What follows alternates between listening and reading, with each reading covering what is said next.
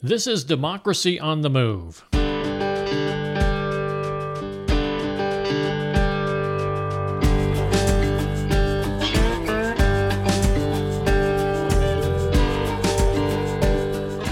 Democracy on the Move is a podcast tribute to the people and organizations who dare to reimagine our nation and drive it back to its original promise of democracy. This episode is being released on Sunday, October 23, 2022. I'm Dan Schaefer, your host for today's podcast, and thank you for joining us.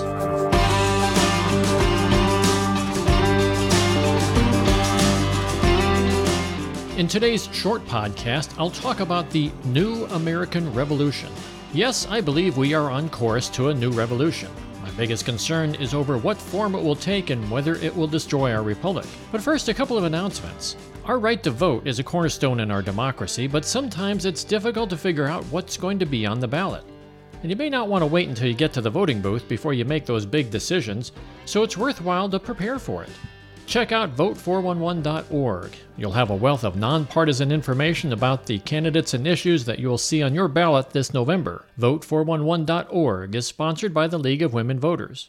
And, it doesn't take a genius to figure out that money injects corruption into our government. So if you're as concerned about it as I am, then check out Move to Amend. Move to Amend is an organization dedicated to passing a constitutional amendment to end corporate rule and the corrupting influence of big money in elections. You can find Move to Amend online at movetoamend.org.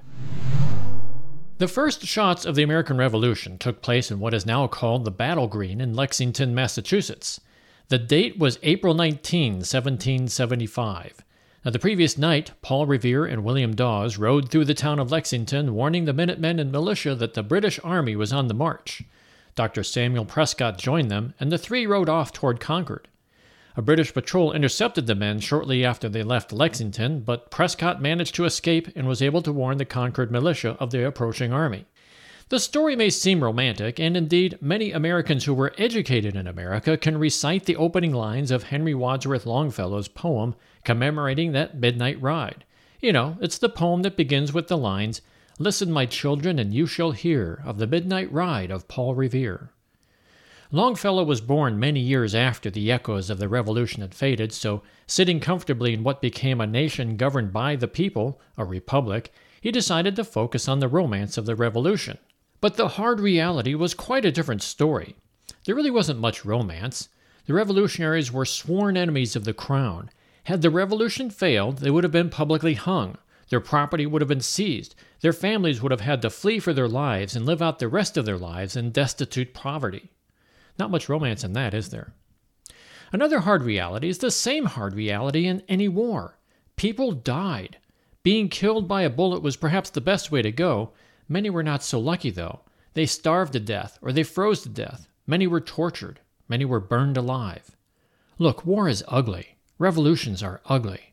And though we humans like to hear romantic stories of bravery and songs of heroes, the images that these works of art paint in our collective minds can render us blind to the actual cost of war. Regarding the war itself, our rejection of the British Empire was successful, but we were in many ways extremely lucky. We took on the world's only superpower of the day, and we won. Our success was due in a large part to the highly skilled commanders that knew what risks to take and what risks to avoid. From a tactical perspective, we outmaneuvered the enemy and ultimately forced them to surrender. But we were lucky in another way that most people really don't talk about.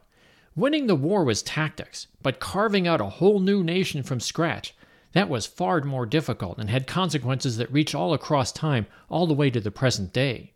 The luck we had was that people behind the revolution had more than just battle tactics on their mind. They knew that creating a new nation, a nation governed by the people, a republic, was going to take a lot of hard work. And up to that point in modern history, it had never been done. The concept of people governing themselves was just as revolutionary as the war itself. And there were many at the time that were convinced it could not be done. Many wanted to go back to a system of government similar to the monarchy we'd just thrown out. Many believed that people simply were not capable of governing themselves. Ultimately, and fortunately, the notion of a republic won out over all the hesitation.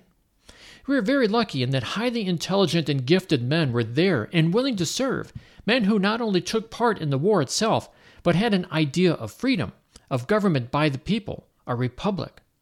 The list of these men is long, but it includes people like Washington, Adams, Madison, Jefferson, Hamilton, Franklin, Hancock, and so on. They weren't just revolutionaries in a fighting sense, but just as significant, they were revolutionaries in an intellectual sense. They knew that getting rid of the British was just the beginning. Building a nation was far more important. I titled today's podcast, Revolution and Then What? Hanging it out there as a question because I really want to focus on the and then what portion. In other words, what comes after the revolution? There's a lot of talk these days, particularly on the far right, about having another revolution, a new American revolution. Many eager participants have even dressed up for the occasion, what with their camo and armor and guns strapped across their chests. They all seem itching for a fight, but I'm confident that not one of them has given anything but a simplistic thought about the and then what portion of the new American revolution. They just want a revolution because they're angry, they're scared, or maybe they're just eager to prove some twisted sense of manhood by shooting other men. Well, why is this? Why did they not think about the and then what portion of the revolution? Well, think about it. Where's the romance in that? Where's the chance to prove your patriotism? Where's the opportunity to play the part of hero? After all, do you remember any romantic poems from Longfellow about the fierce debates that took place during the Constitutional Convention? When you think back in the Revolution, do you think about the battles, the tactics, the winning strategies in the field? Or do you think about the highly educated men who already anticipated winning the war and were quietly working on constructing a system of government under which we live today? Well, I'm sure some people do think about the intellectual revolution, but most don't.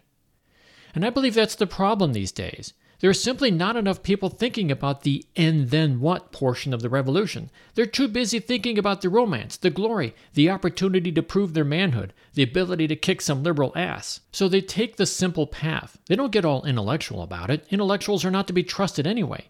Their simplistic answer to the and then what amounts to making Donald Trump the ruler. Make America great again, whatever that means.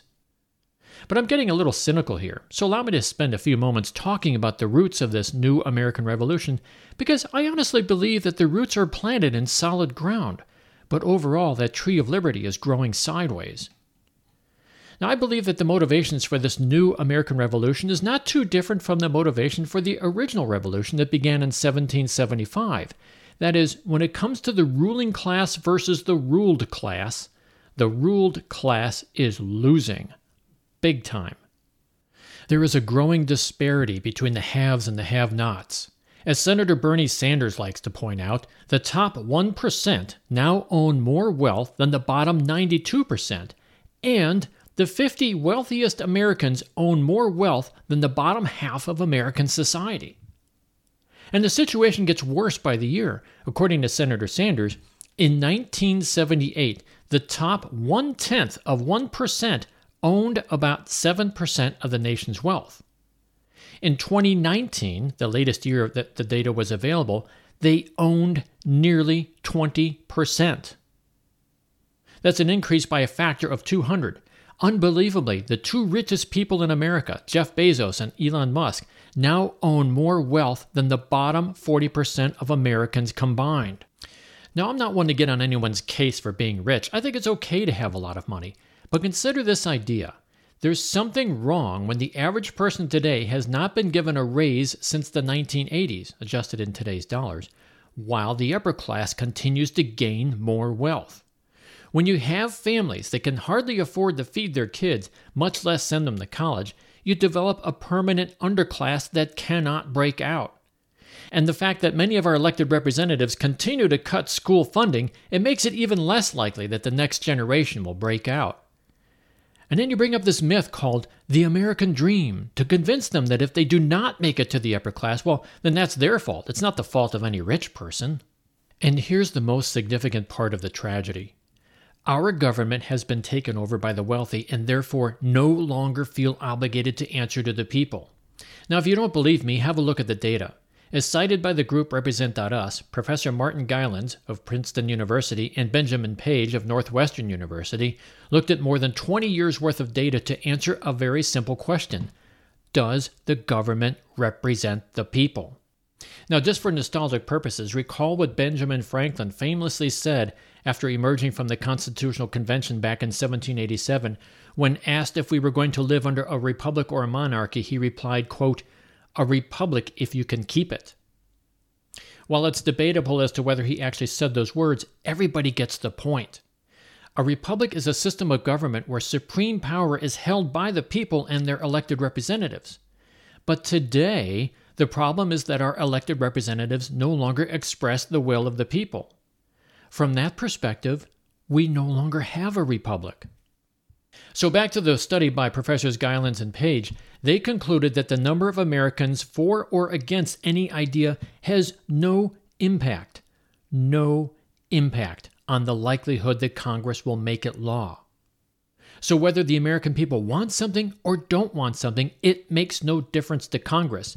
They no longer listen to the people. They listen to their corporate and private donors, and they do what the corporate and private donors ask of them. Whether or not it aligns with the sentiment of we the people is purely coincidental. So how can we say that we have a republic, a system of government by the governed, if our representatives in Congress do not listen to we the people? So yeah, are people mad? You bet they are. The government no longer works for them. And as I said a moment ago, the motivation for a new American Revolution is not too different from the original American Revolution. That motivation is taxation without representation. Now, does that sound familiar? It should. It was one of the battle cries of the original American Revolution. But here's what concerns me.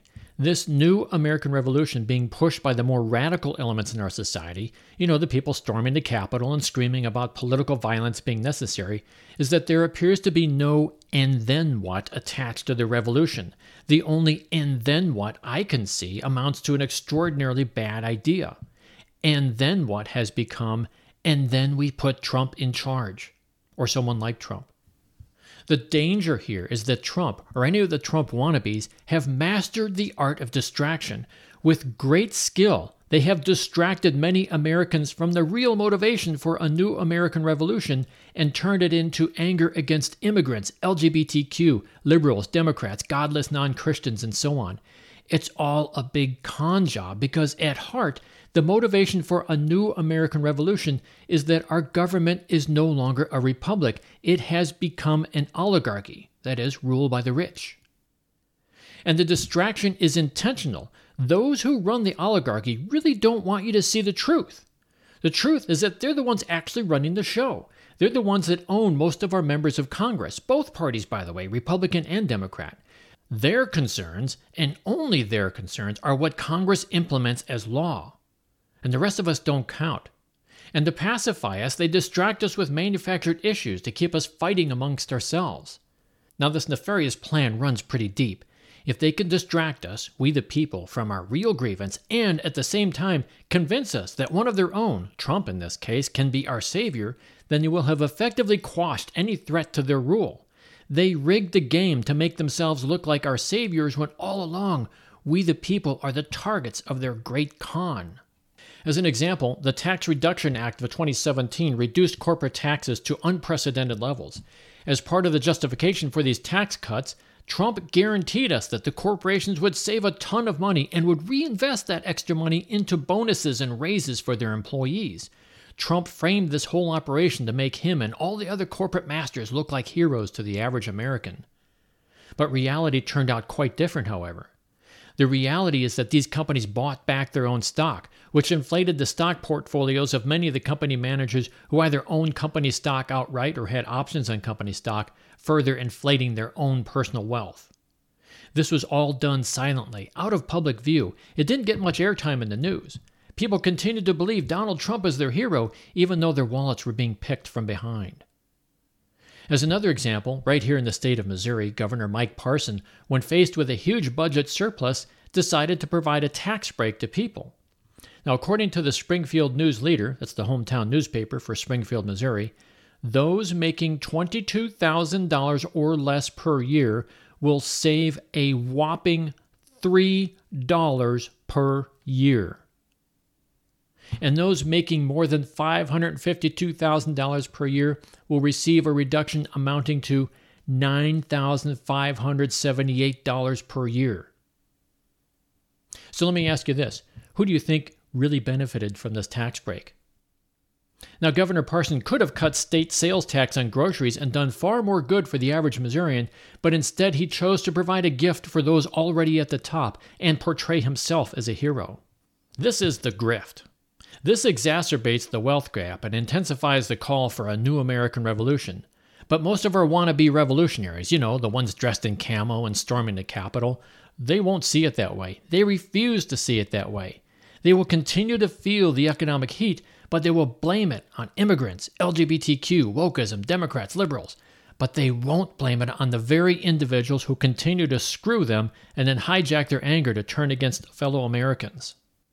So when people don't understand the roots of their own revolution, how are they going to answer the question, and then what, after a revolution takes place, assuming they win this revolution? The answer, as I've said, is that they will install an oligarch and give him supreme power, which is what the oligarchs wanted all along. And because of the intolerance woven into the rallying cry, all that talk about LGBTQ, Black Lives Matter, immigrants, godless non-Christians, and so on, these revolutionaries will support fascism, all in hopes of recovering from their current economic challenges. That's all. That's their plan. That's their answer to the question, and then what? So personally, I understand the motivation for a new American revolution, but there's real danger in the storm the Capitol and burn it all down mentality. So the question now is, where do we go from here? How do we fix America without killing it? Well, for a lot of folks out there, the answer is simple. They've already been working on it. They've been working on it for years. They've been taking the approach of answering the "and then what" question up front before taking action. This is, in my opinion, the only way to realize a successful new American revolution. It's a revolution that's constitutional in the sense that it remains perfectly legal and, most importantly, nonviolent. And it doesn't spread hatred for fellow Americans. The thing I love about the Constitution, despite its many warts, is that it was made to be amended. People can change this country. We can have a new American revolution without violence and without shredding the Constitution. As an example, think about the Citizens United Supreme Court decision of 2010. It had the effect of equating corporations to people insofar as the right to free speech is concerned. Tragically, it opened the floodgates of money into political elections. It allowed oligarchs to buy off politicians with impunity such that congresspeople can ignore their constituents and vote in a way that's consistent with their corporate masters, but not consistent with the will of the people, as I mentioned previously. This Citizens United decision robbed us of our republic. So it must be fixed, right? Instead of donning a camo outfit and storming the Capitol, consider joining a coordinated effort to pass a constitutional amendment that uproots Citizens United and makes our representatives answer to the people. You've heard me talk about the organization known as Move to Amend before. They've been working on this issue for quite some time. Well, they could use your help. If nothing else, subscribe to their newsletter and show up for the demonstrations. Write your congressperson and make them aware of a new constitutional amendment. Make your voice heard. As another example, consider holding another constitutional convention. State-level constitutional conventions are possible in 44 of our 50 states. For example, next month, the state of Missouri will vote on whether to hold a constitutional amendment. Now, those of you living in Missouri may want to give this some consideration. And we can have a U.S. constitutional convention as well, believe it or not. Article 5 of the U.S. Constitution describes how to go about it. Now, that may sound too radical for many people. It could disrupt things even more, but it's not out of the question. We can do it. It's our Constitution. It's what our forefathers wanted. The most precious weapon of all in our arsenal of democracy is the vote. Now, I know it sounds trite because many people feel their vote doesn't count, and to a large degree, I believe they're right. Districts have been so gerrymandered as to make the outcome a preordained conclusion, but that doesn't mean it's game over for our republic. We can work on ways to make our votes really count. Personally, my favorites are the implementation of open primaries, where the top 4 or 5 go to the general election, and ranked choice voting. Now, these two topics, open primaries and ranked choice voting, I'll tell you what, both Democrats and Republicans, for the most part, are in agreement. They hate it. They will both collaborate and tell you how ranked choice voting is overly complicated, undemocratic, and anti-American. They will fight these concepts because they know the truth. That once the power is returned to the people, their corporate masters and rich donors will pull their money. But again, you don't need to storm the Capitol to force the issue. You simply need to commit yourself to joining one of the numerous organizations dedicated to fighting for basic voting rights. Look, restoring our nation to a true republic won't come quickly. It won't come easily. Creating and maintaining a republic is difficult. It's hard work, but it is work that must be done. Our precious democracy didn't come about because people stayed home and did nothing but complain. It came about because people stood up and took action, not so much for themselves, but for all their friends and relatives, for their community, and for all future generations. At the end of the day, our nation is all we have. It is our only outpost in a world that is often cold and cruel. And our precious republic is now under assault. The assault is not coming from immigrants, LGBTQ, the woke left, but it's coming from the few people who would take away our economic and social ability to stand up and fight for our rights. It's coming from the people who will try really hard to hijack our anxiety and have us fight amongst ourselves. They would rather that we not answer the question, and then what, but simply fight as part of an aimless and ultimately futile revolution. The only way to put an end to this insanity is to double down on our belief in a true republic, and in the words of Benjamin Franklin, keep it. You've been listening to Democracy on the Move, a tribute to all those people and organizations who dare to reimagine our nation and drive it back to its original promise of democracy. Please tune in each week where we will feature guests and topics that will help keep you in touch with our march toward a more perfect union. If you have any questions or suggestions, or if you'd like to sponsor future episodes, we'd love to hear from you. Just send us an email at info@democracyonthemove.org or contact us on our webpage at democracyonthemove.org/contact. Democracy on the Move is all one word. Theme music, Murky Waters, performed by El Rey Music, used under license from Shutterstock.